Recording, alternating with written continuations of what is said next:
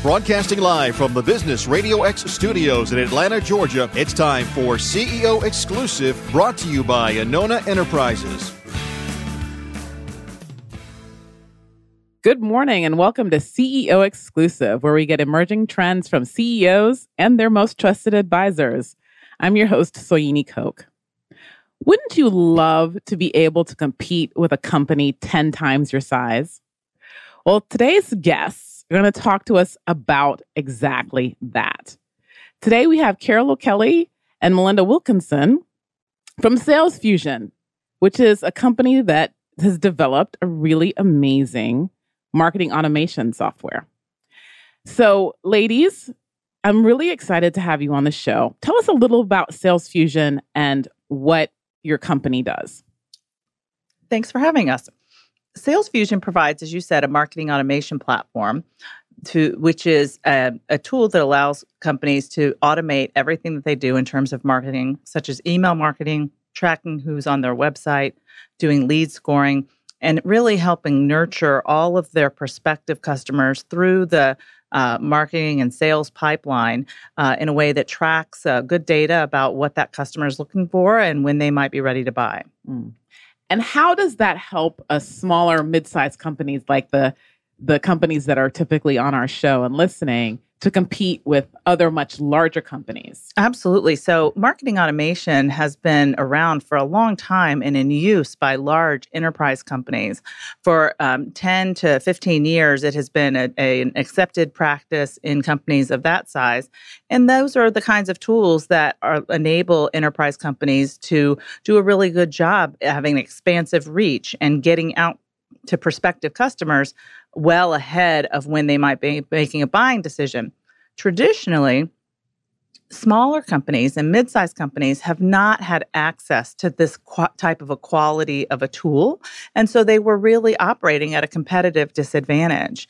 The tools were not designed to be used by small and mid-sized companies. They required a lot of sophistication and potentially dedicated personnel to operate them, and of course, they were very expensive. With a platform like what we provide with Sales Fusion, our goal is to make that type of platform accessible to small and mid-sized businesses.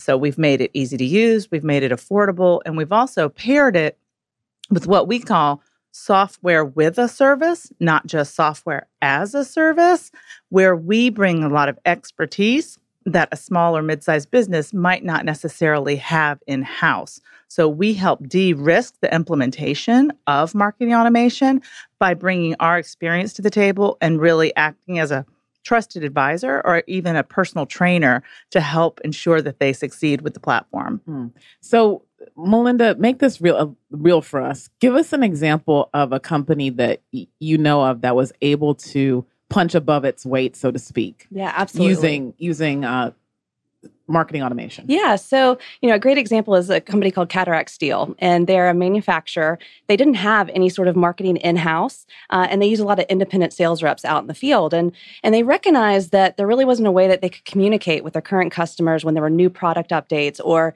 if they'd bought something 18 months ago and they were coming up on the end of life for that piece or that part that they had bought. And so they didn't think that they could even use marketing automation. It wasn't something they even looked at, but they had talked to a consultant about how do we grow our business without spending a lot of money on a ton of salespeople and resources that way. And that consultant was like, you need some marketing. And so for them, though, since they didn't have marketing in-house, they were looking for a partner really to help them do that. And so they came to us and we worked with them to look at what their challenges were and what they were trying to accomplish. And really, we did, their campaigns for them. In their very first campaign, they came back with 5 new opportunities just from their first basic email campaign that we executed for them. Go ahead, Carol. Well, there's a couple of interesting things about this particular example. Cataract Steel is a classic example of someone that was really not taking advantage of modern marketing tactics. It wasn't quite this bad, but imagine the old Rolodex where you have a stack of business cards. That's essentially how they were tracking their contacts. So they had sales reps out in the field who all had, diverse set of contacts that they were managing personally, but they had no way of centrally tracking even those contacts, much less where there had been a conversation or a discussion about the fact that there was an opportunity coming up. So things that are, that's a clear example where an enterprise company or a very, very large manufacturer is not operating in that way. So Cataract had been operating at a competitive disadvantage. Another thing that it has enabled them to do is Cataract can now look out at their own manufacturing pipeline, and they can say, oh, we have capacity becoming available on this particular set of equipment, for example. And they can now do a marketing campaign back to their previous clients who have used that particular manufacturing line in the past and go and essentially drum up business for an area of their own where they have available capacity. And that has helped them in terms of managing the overall efficiency and productivity of their own capital. I have a couple questions just to go back to the software with the service.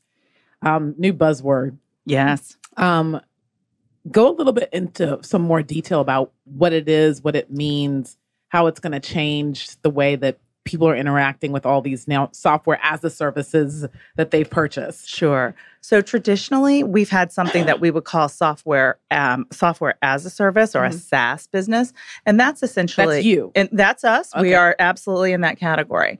And what SaaS means is that we install and run and maintain the software, and many customers use our platform, and we host it for them. So they're no longer installing it and having to have an IT department that maintain the software on premise. And that has been the trend in technology for more than 10 years. Yeah. And I think most people are going to be familiar with that, even if they don't know the term. Because they have it. They have Salesforce. They have Basecamp. They have et cetera, et cetera. So software with a service is the next evolution of software as a service.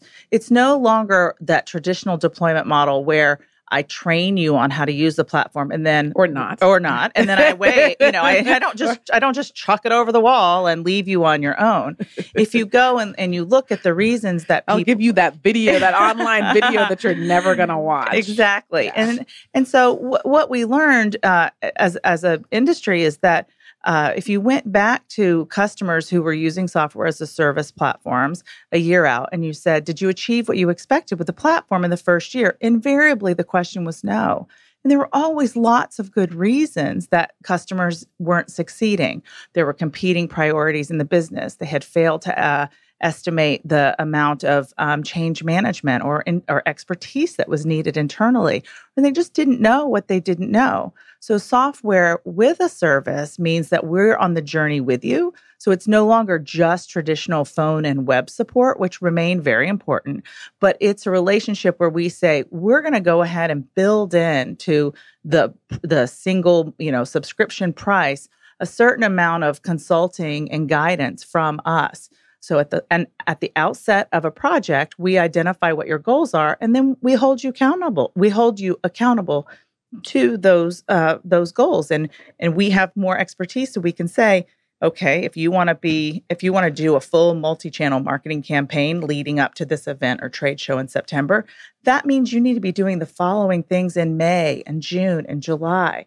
You don't achieve a September goal unless you go ahead and set that and create a work plan. And we know how to do that, and it allows us to help make our customers successful and help them achieve the goals that they very earnestly want to achieve, but sometimes just don't know how to. And I think this is of great material interest to CEOs, because what when I've thought about or spoken with CEOs about email marketing campaigns or building sales funnels or building, this infrastructure that was going to hopefully lead somebody all the way from just being a suspect all the way to being one of those 5 people that's now in the funnel and is now a customer. I haven't gotten a really good answer on how you actually build the stuff that goes into That's a great question. I try, right? How do you build the stuff that actually works, that goes into the marketing automation? So in our case, that is one of the most important things that we bring to the table. By doing what I think of as sort of dividing and conquering around the work, if I take responsibility for operating the platform from a technical perspective, for being the one who does all of the deep extraction of data and reporting, that frees up time within the client's marketing department to go and develop fantastic campaigns and create really rich content. Those are the things that are best done, in my opinion, by the company itself, because no one knows better how to talk about their own product, about the product, than the company itself. So outsource the very tactical work to someone like Sales Fusion, and you then take your time and focus on the things where you have there's greater strategic value and where you have something, some knowledge or expertise that no one else would have. Interesting. And then how do you measure the success of the entire system? Yeah. So, really, there's obviously a lot of KPIs that people look at. And I think the biggest thing is understanding, what are your sales goals? And we actually do a kind of a reverse waterfall back to help them define then, what are the number of new leads you need to bring in and actually track what those conversion rates are so that you understand the amount of volume you need at the top of that sales funnel to be able to deliver the bottom at the, the number at the bottom of the funnel. And with that, we look at a number of things. So, at the very highest level, it's email metrics that are not very exciting and don't necessarily result in opportunities, but it's challenging to make sure your open rates are getting better with each different email that you send. It's doing A/B testing to see if you can make a better improvement with that next subject line. It's understanding what your click-through rates are. Are people interested in the content that you're providing? But then more importantly, who converts on your website and what happens at the point that they, score up and they're heavily engaged with your content to the point that they're ready to be handed over to a sales guy to actually make that call and generate the business. Sales guy or gal. From what you were saying before, though, you don't really engage on the content as much as going back to the company and saying, well, your click-through rate is dropping, push your marketing team to do something else. So a couple of things. First of all, in terms of the role that we play on the engagement, we're very clear with our customers what they do versus what we do. We're not a traditional agency. We're not developing creative. We're not doing brand strategy. We're not doing graphic design and producing direct mail pieces, for example. We have a great deal of expertise, of course, about our own platform. We have a great deal of expertise about marketing automation in general. Melinda and I, for example, have both spent our entire careers in marketing and have had the opportunity to implement a number of different marketing technologies over the years.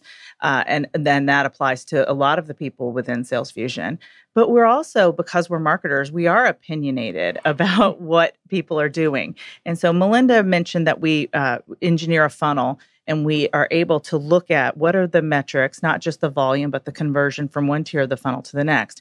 And we're able to then go back and provide advice to our clients to say, well, this is where this particular tier of the funnel is where you don't seem to be achieving what we would expect are typical results. Let's dive in and look at the following issues, which are typically problems that can occur at that part of the funnel. Great example. We had a client who said, I have a great open rate, but my click-through rate is horrible. And I said, let me dig in and read your emails. Well, in reading this email, all you've said is we're going to be at this trade show. We're in booth number 123, and we sure hope that you'll stop by and see us. Why would they click through to your website? There's no offer there. So while it's great that you've contacted them and you've let them know that you're going to be at the trade show, you need to create some sort of compelling content that they'll want to click on. And it shouldn't be click through just to find out more about my company. It should be click through to learn about how to solve a problem that your prospective customer is struggling with. And that is where you have expertise. And that's where you need to invest your time when it comes to marketing, is thinking about, how do I become an advisor to my prospective customer? How do I develop credibility with them and do what I call is the Look Smart at Work program? How do I give them answers to some problem that they're having and then develop the rapport on that basis, not on the basis of come by because I want to sell you something. Mm-hmm. Yeah, come by because I know how to solve a problem that you're struggling with. Great.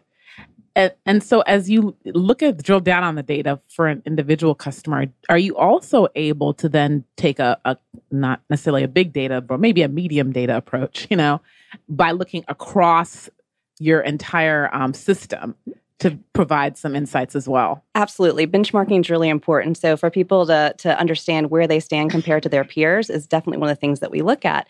And so when people come and they might, we might see what their clicks and their open rates and their response rates are to different campaigns, we're able to compare that to others like them, as well as just in the industry as a whole, what are the best practices and what should you be striving for? And how does this all plug into other parts of the whole marketing sales infrastructure for a company? Well, that's a great question for Melinda because she's a pretty deep expertise in how you plug marketing and sales technologies together. So yeah, because it's like you got to have the CRM, and then you got to have this, and then you got to have all this, the other things that plug into the system. Yeah, go ahead. Yeah, absolutely. So I think the biggest thing is some of the mistakes people have made in the past is they just go out and buy a tool. They go out and buy marketing automation, and they don't think through the process changes that are necessary to make it succeed. And the first thing that you've got to do is have those processes in place. And a lot of that comes down to what are your service level agreements with your sales team? So defining what is a qualified lead? What are you going to accept from me as somebody that is worthy of your people's time to go follow up on? And agree to what that looks like so that you can all be working towards the same goal and agree on what that target audience is. What is the criteria for what you would seem as a qualified lead for you? And then really making sure you've got that integration between your marketing and your sales tools. So CRM in this case, and an ability for the salespeople to see all the engagement that a prospect's had with marketing campaigns, that they can understand, what they're interested in and continue that conversation so that's a consistent experience for the prospect and that they can continue to talk about the things that are most important to them.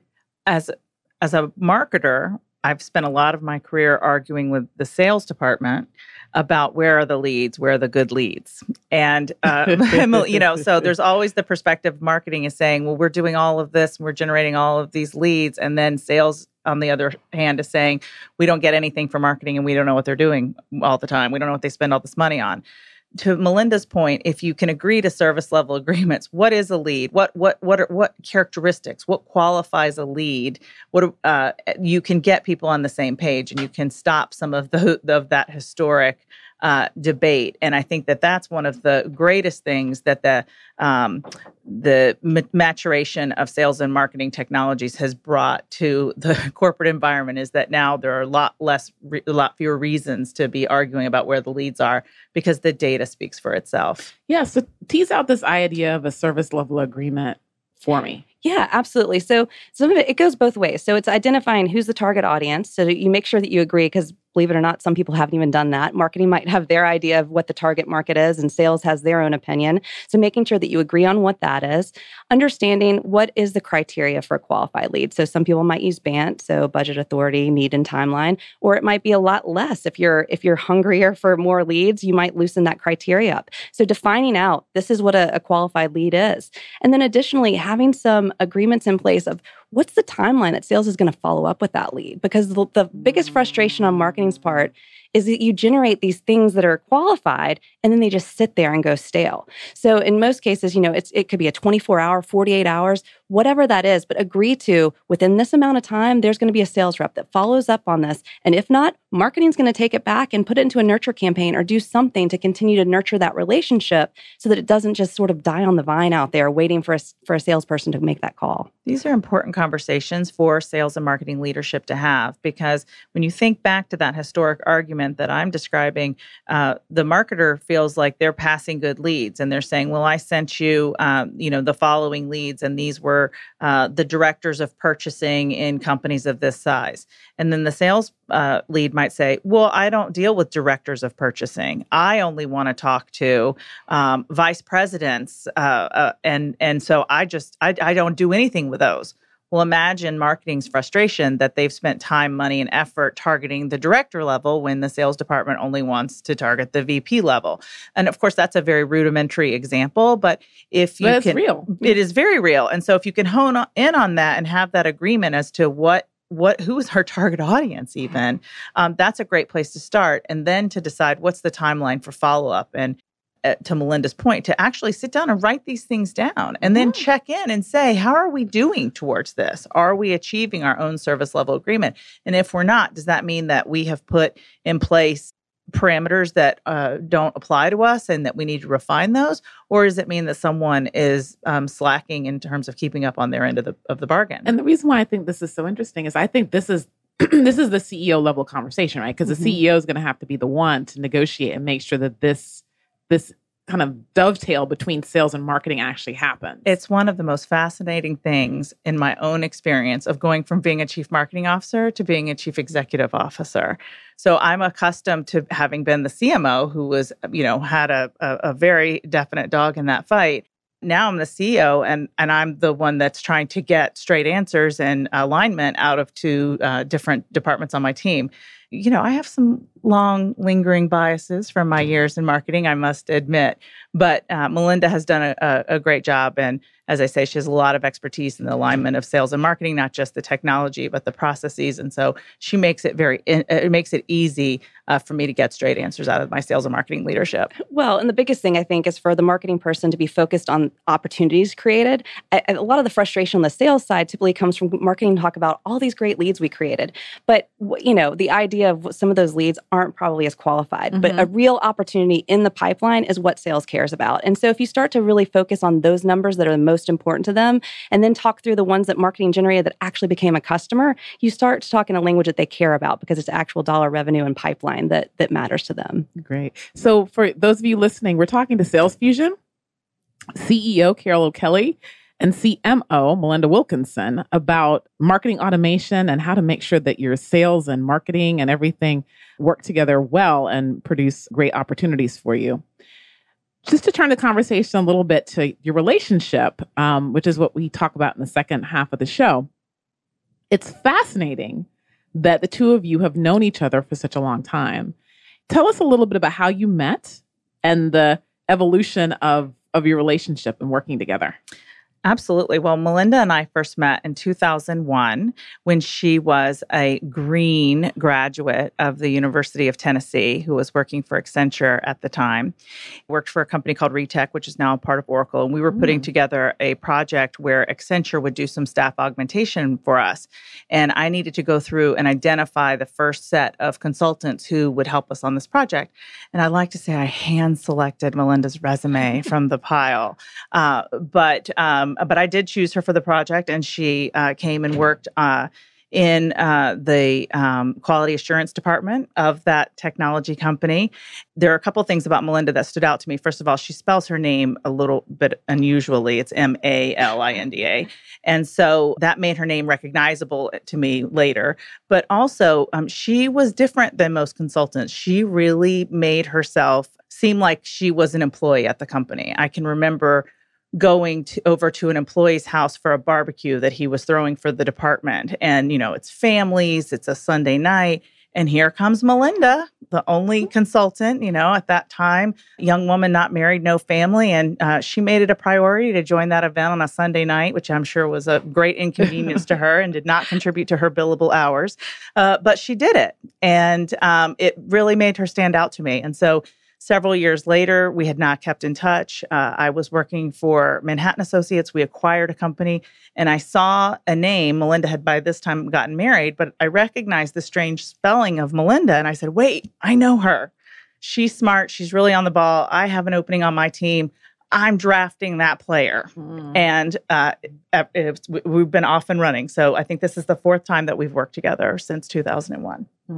This notion of longstanding relationships, I think, is a theme, right, across all the companies that we've interviewed on CEO Exclusive. And so, Melinda, I would love to get your perspective on why you wanted to be a player on Carol's team. Yeah, absolutely. So, for me, first of all, I look at if you go through an acquisition, I had just been with a company that Manhattan acquired for a couple of months. And that was my first experience. Now I've been through so many acquisitions on both sides of it, that I feel like I've earned my stripes there. But at the time, that's an uneasy process to go through and the uncertainty of if you're going to have a position going forward. And so really at the very beginning, it was the fact that she gave me the chance. So if I look at the role that she had open on her team, I had no experience for it whatsoever. She had a comms position. That's true.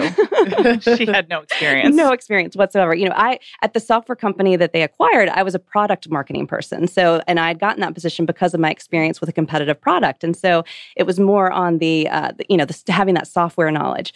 She had a communications position open that was running a PR team. I had never done PR ever in my entire life. But she killed it. She gave me the opportunity. And that was the first part of it was the fact that she's willing to give people, first of all, spot that talent that maybe is under the surface and not necessarily visible to everyone else, but to see that talent and to give people that opportunity and then the support to be successful. So I still remember her talking to me once I was there on the first day and she's like, look, let's not tell people you've never done this before. And that's good career advice. Yeah.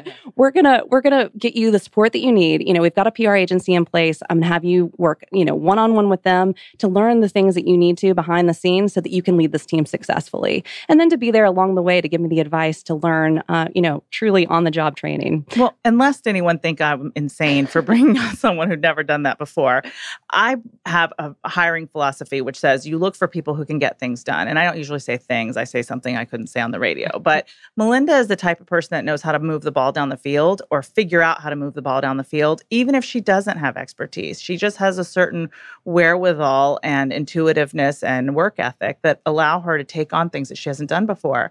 And I knew that from my experience with her previously. So it didn't matter so much to me whether she had functional expertise in a particular function of marketing. It much more mattered to me that she was smart and hardworking and could be trusted to do what she said she would do and figure out how to get things done.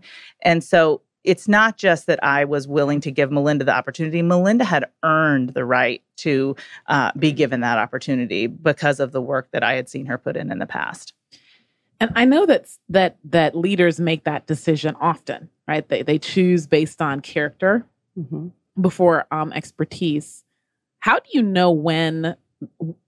Tell us a little bit about when you feel like you can do that and when the expertise is like you got to have it. Sure. So certainly I'm not going to hire anyone into the medical profession, for example, who doesn't have the training and certification that they would need.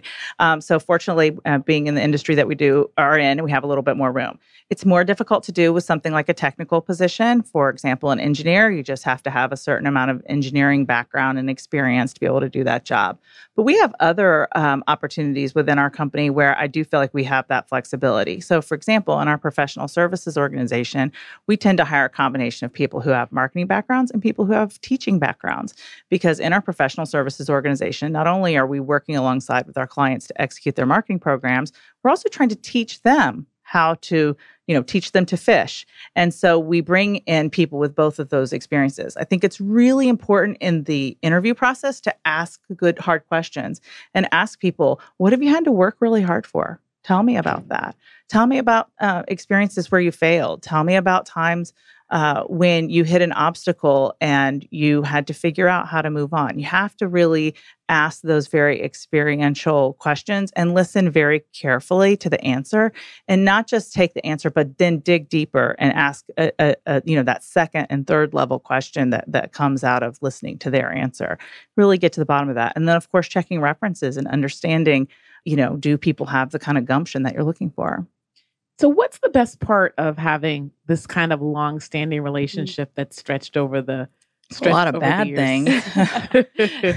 Whenever someone new starts working for me, Melinda pulls them aside very quickly and tells them like all the tricks, the trade of working with me. Don't schedule a meeting after 2:00. Apparently, I'm just terrible after 2. Although I noticed recently you've scheduled several afternoon meetings.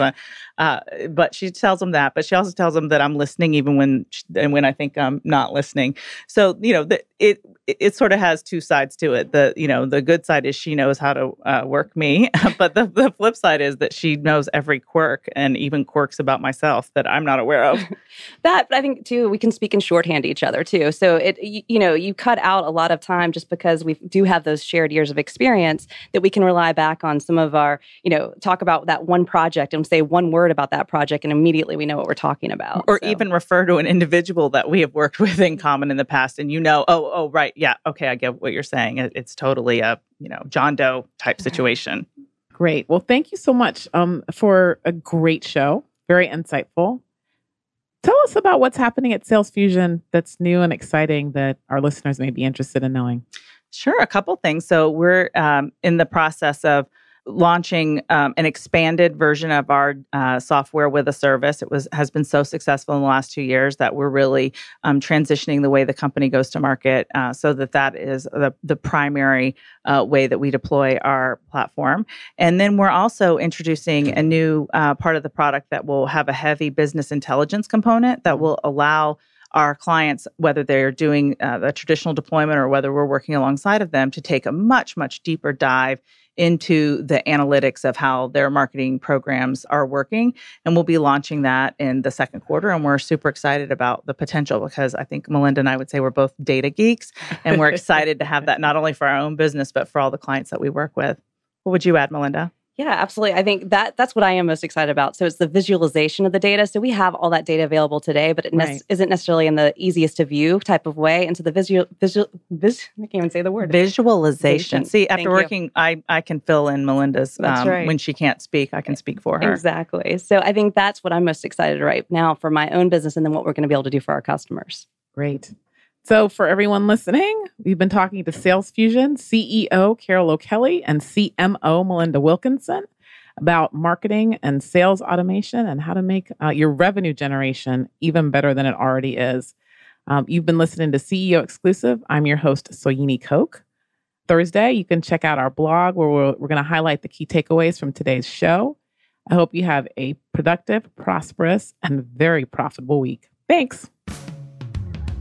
This show is brought to you by Anona Enterprises, where strategy is your access to money and performance. Learn more at AnonaEnterprises.com.